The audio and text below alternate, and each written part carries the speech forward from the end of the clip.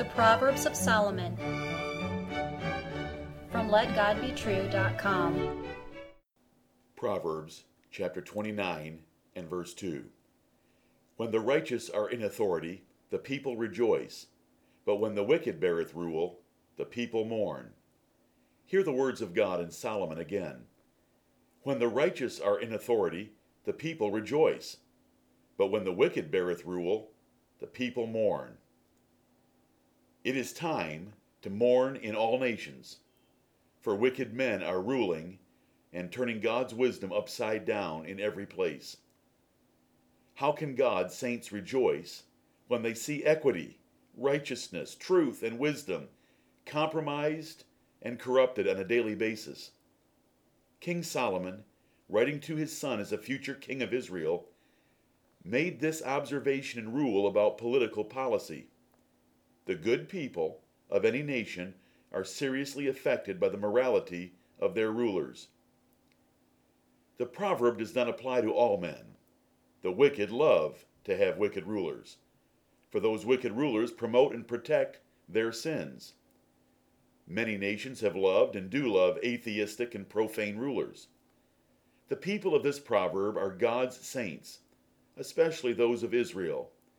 King Solomon taught his son godly motivation by looking out for noble citizens and honoring them by his reign. Many nations have never had a righteous ruler, so they never had this reason to rejoice that is given in this proverb. However, even in nations that did not know better, even where there were few saints living, a considerate king that protected and provided for his people was a joyful thing.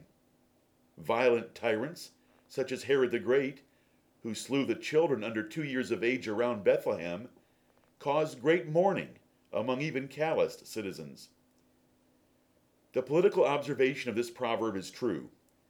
When King Ahasuerus promoted Haman in the Persian Empire, the capital city of Shushan was perplexed at the rise of that wicked man. But when righteous Mordecai replaced him, the same city rejoiced and was glad. Israel rejoiced when Solomon took the throne, but they rebelled when his son Rehoboam succeeded him. America in the 21st century appears to be a Christian nation under righteous rulers. But God's saints mourn in America because the wicked rule.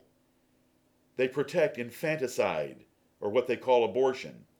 They protect child rebellion, pornography, labor rebellion, sodomy, Islamic moon worship, adultery, evolution, treacherous divorces, national indebtedness, and lascivious entertainment.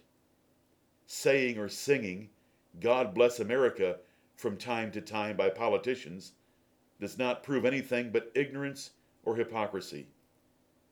David cried rivers of waters when he saw men turning from God's law, found in the Bible.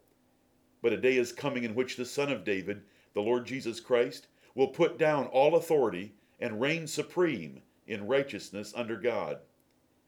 Have you believed the gospel to be one of the few that will admire him in that day?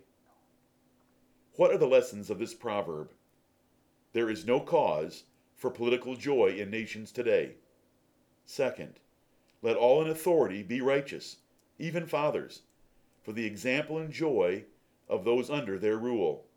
Third, let all saints give thanks and pray for their nation and rulers, for peace is possible even in the midst of Babylon.